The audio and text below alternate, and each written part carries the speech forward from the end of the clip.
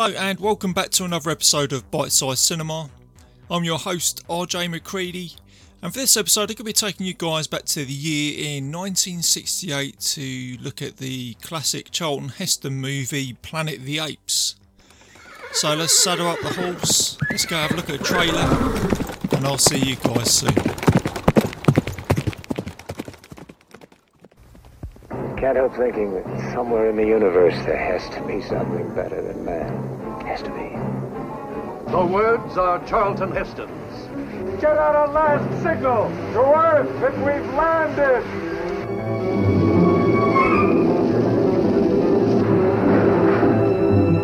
The world he finds out in the galaxy will challenge every idea you've ever had of civilization.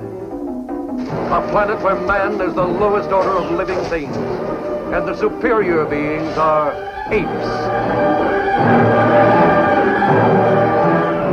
They build the cities, make the laws, the gods, and control the guns that hunt a race of lowly, terrified humans who run wild in the jungles, are caged in the prisons, and stuffed in the museums.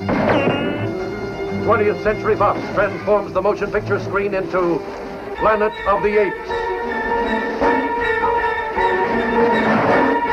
Pierre Boulle's finest novel since Bridge on the River Kwai. The world gone insane, an upside-down civilization that could not be real. Yes, a world of madness and terror. Man has no understanding. He can be taught a few simple tricks, nothing more. You did it. You cut up his brain, you bloody baboon! It's a madhouse! It's a madhouse! A madhouse!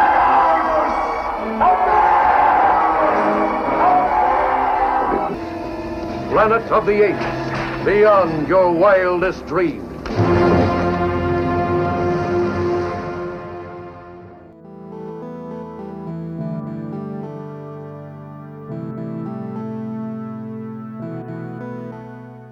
And welcome back, guys. So the synopsis for this film is: an astronaut crew crash lands on a planet in the distant future where intelligent talking apes are the dominant species and humans are oppressed and enslaved. It's got a 112-minute runtime and it's classed as an adventure sci-fi. It was directed by Franklin J. Schaffner, and he went on to go and make Papillon with Steve McQueen and George C. Scott's World War II epic movie Patton. The film was backed by 20th Century Fox with a $5.8 million budget, which was quite a big budget back in 1968, I believe. But it went on to go and make $32 million at the box office. It was a smash hit, which spawned a massive franchise. It was the first of 5 films in a series, which all went on to go and do well. So you had Beneath the Planet of the Apes, Escape from the Planet of the Apes, Conquest, and Battle of the Planet of the Apes. And the film was so big back in 1968 that it was one of the first movies in Hollywood to actually spawn merchandise on a big scale.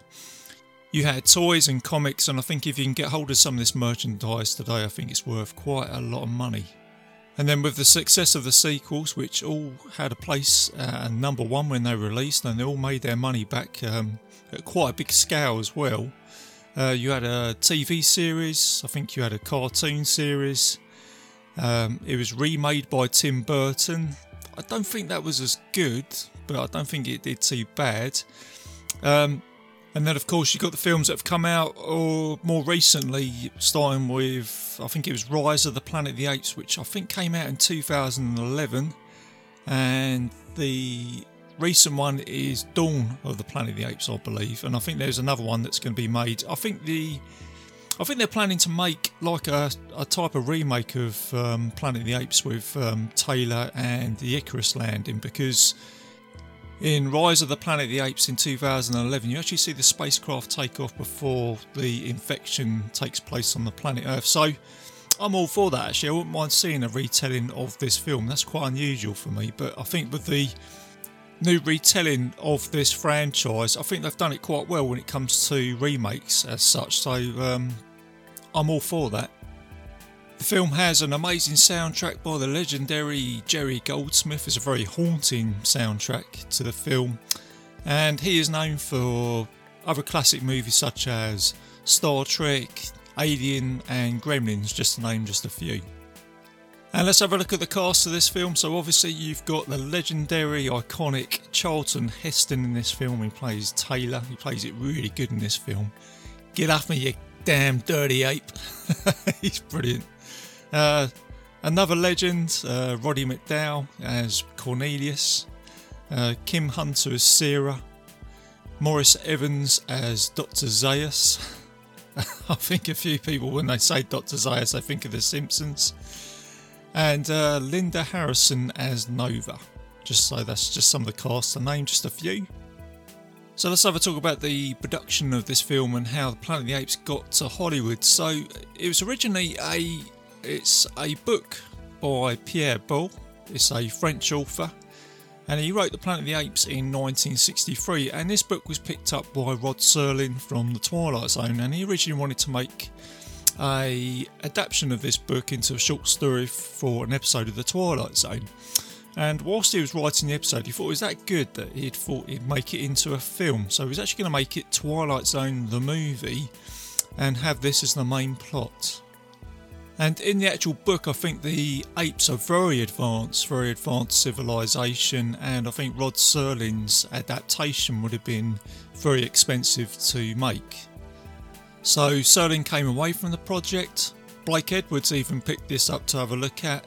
He put it back down again, and then it went to the guy who did direct this film, Franklin J. Schaffner, who picked it up, and he took a look at the story and he thought I could probably make it as a less advanced society for the apes, and then of course made the production a lot cheaper. So the filming went ahead. It took about 3 months to make this film. They filmed in locations in the Arizona desert and Lake Powell.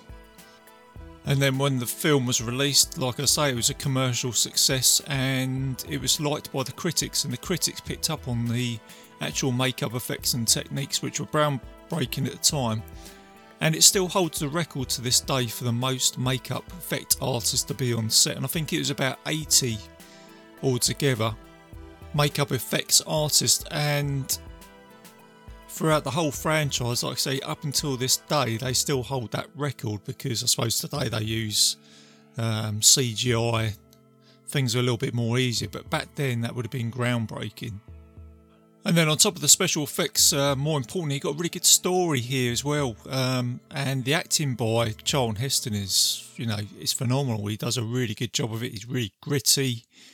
There's a real sense of dread in this film, I think. I mean, when I watched it first back in 1987, I was watching films like Star Wars, all the Corman movies and that, Battle Beyond the Stars. So I remember watching this in the summer of 87, one afternoon. It came on TV. I thought it was just going to be another sci-fi film.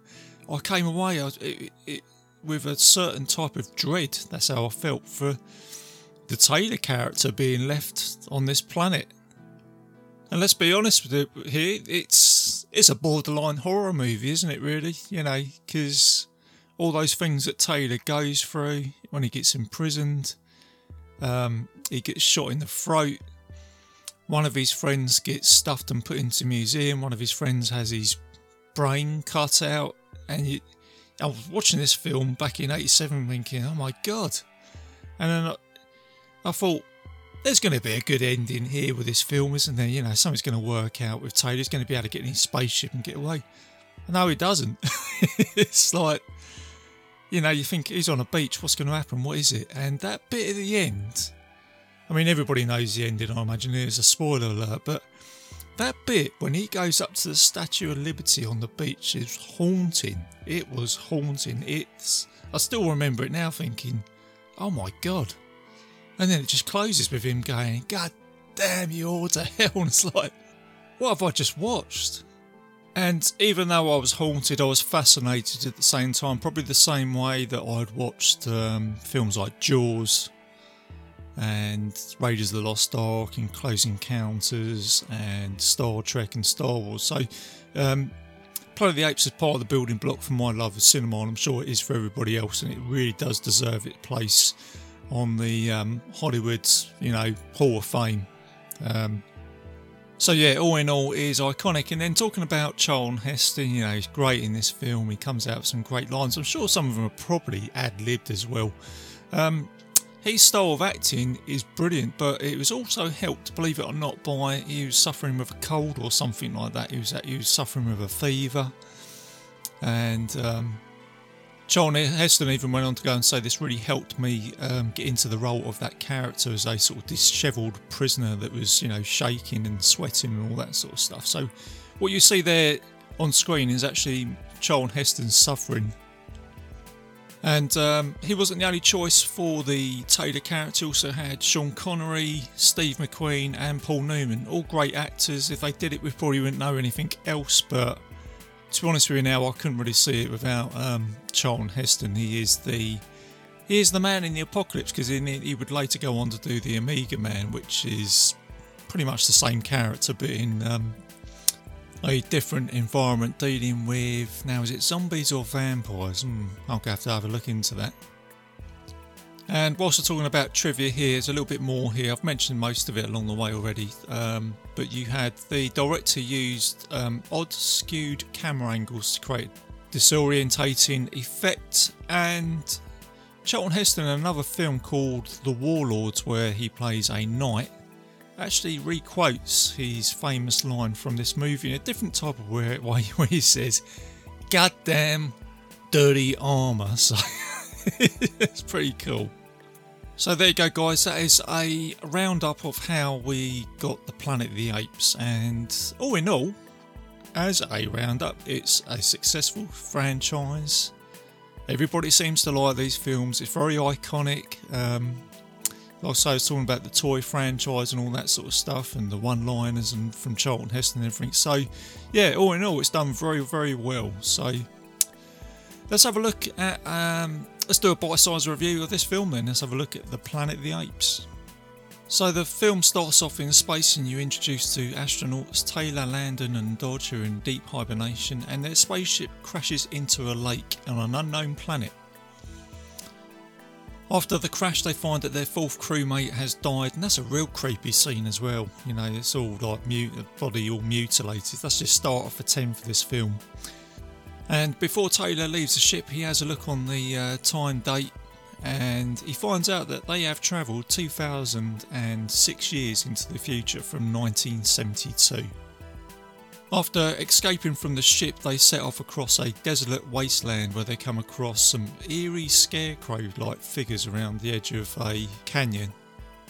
And then, so after walking through the wasteland, they decide to go for a swim, and this is where they have all their supplies and clothes taken from mute, primitive humans, and in order to try and get their supplies back, they chase after them through a cornfield, and then this is where the apes turn up, and they chase them through the cornfield. Taylor gets shot through the neck, one of the other astronauts gets shot, and the last remaining astronaut, Landon, gets knocked unconscious. Taylor is then taken to the Ape City, and this is where he meets Zira, and she has saved him by giving him a blood transfusion, but at this time Taylor can't talk, he's now mute. He then gets put into a prison cell with a female primitive human, and he calls her Nova. And whilst he's spending time with the apes, he oversees everything, and he sees that the gorillas have become like the army, the orangutans have become like the government and the council, and the chimpanzees have become like the scientists and the doctors. And whilst the ape society is much like the human society, they nonetheless treat the humans as the primitive race, where they hunt them down, they kill them, they enslave them, or they use them for scientific work. Taylor then convinces Zira that he is intelligent by writing on a piece of paper, and she takes an interest in him with her fiancé Cornelius, which is the Roddy McDowall character. But then Dr. Zeus finds out of his intelligence, and he wants to castrate Taylor, and because of this Taylor manages to escape, and then this is where he gets captured by the apes, and he comes out with that classic line, "Get your dirty paws off me, you stinking dirty ape." It's a classic line. Oh, and there's a bit I forgot to mention. He actually finds one of his crewmates who's in a museum and he's been stuffed. So when I was talking earlier about this film being a borderline horror movie, you got it right there. Oh, and his other crewmate had his brain cut out. So there you go, guys. That just about tops it. So me watching this back in 1987, man. So Taylor realises that he is in a bad place and he needs to escape, and Dr. Zaius is not letting off more than he knows because of Taylor talking. He realises that he is from a race of people who can actually talk. The people from the Forbidden Zone, which you later find out in Beneath the Planet of the Apes and Escape from the Planet of the Apes. So Zaius is trying to look after the integrity of the Ape City, and he doesn't want everybody to know about these humans that can talk. So at this point, Zira and Cornelius realise Taylor's fate, and because they like him, they help him escape. And Taylor escapes to the Forbidden Zone to try and find out about the simian race and the evolution. And he tries to prove that he is an astronaut and he is not from this planet. So then Cornelius and Taylor, they arrive at a cave in the Forbidden Zone. Before they arrive there, Dr. Zeus turns up with a group of ape soldiers, and this is where you get a standoff between Taylor and the apes, and eventually Taylor manages to take Zeus and puts a gun to his head, and he warns off the other apes, and then Dr. Zeus, he comes out and says that he agrees to take Taylor to the cave.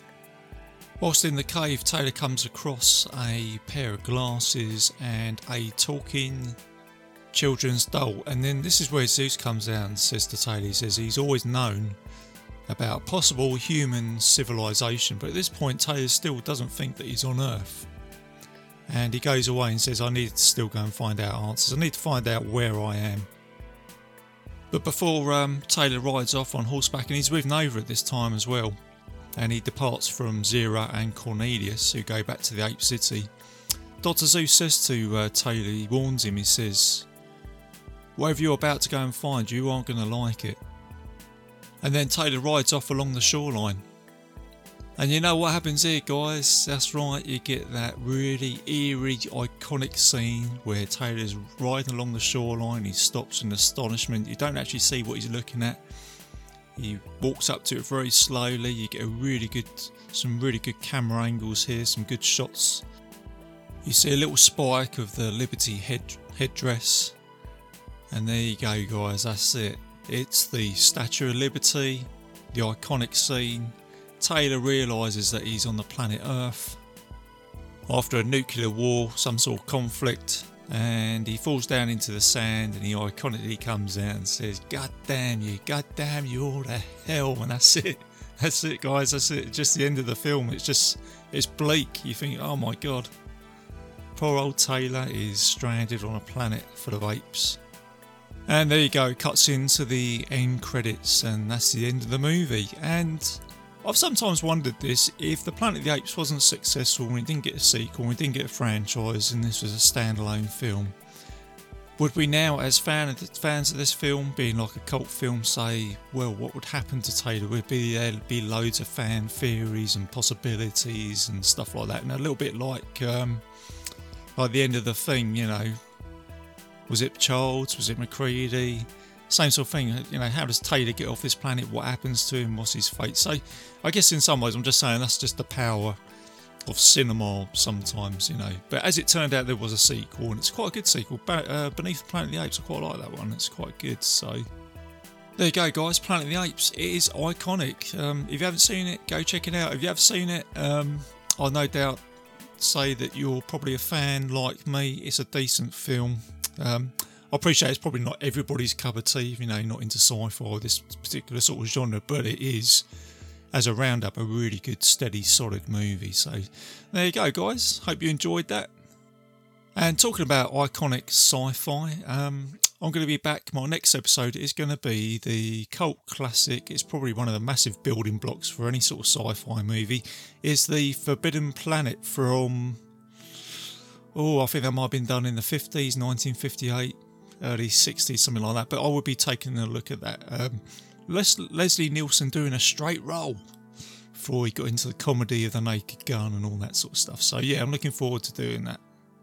And a little bit of admin for the show, guys. I am a proud member of the Legion podcast, so go and check out all the other shows there. And I'll play a promo at the end of this show. And you can find Bite Size Cinema on iTunes, on YouTube, and there's several other players on the internet you can find the show. And check out the Facebook page as well, you can find me on there. So there you go, guys. Keep it bite size, keep it safe, and I'll see you soon.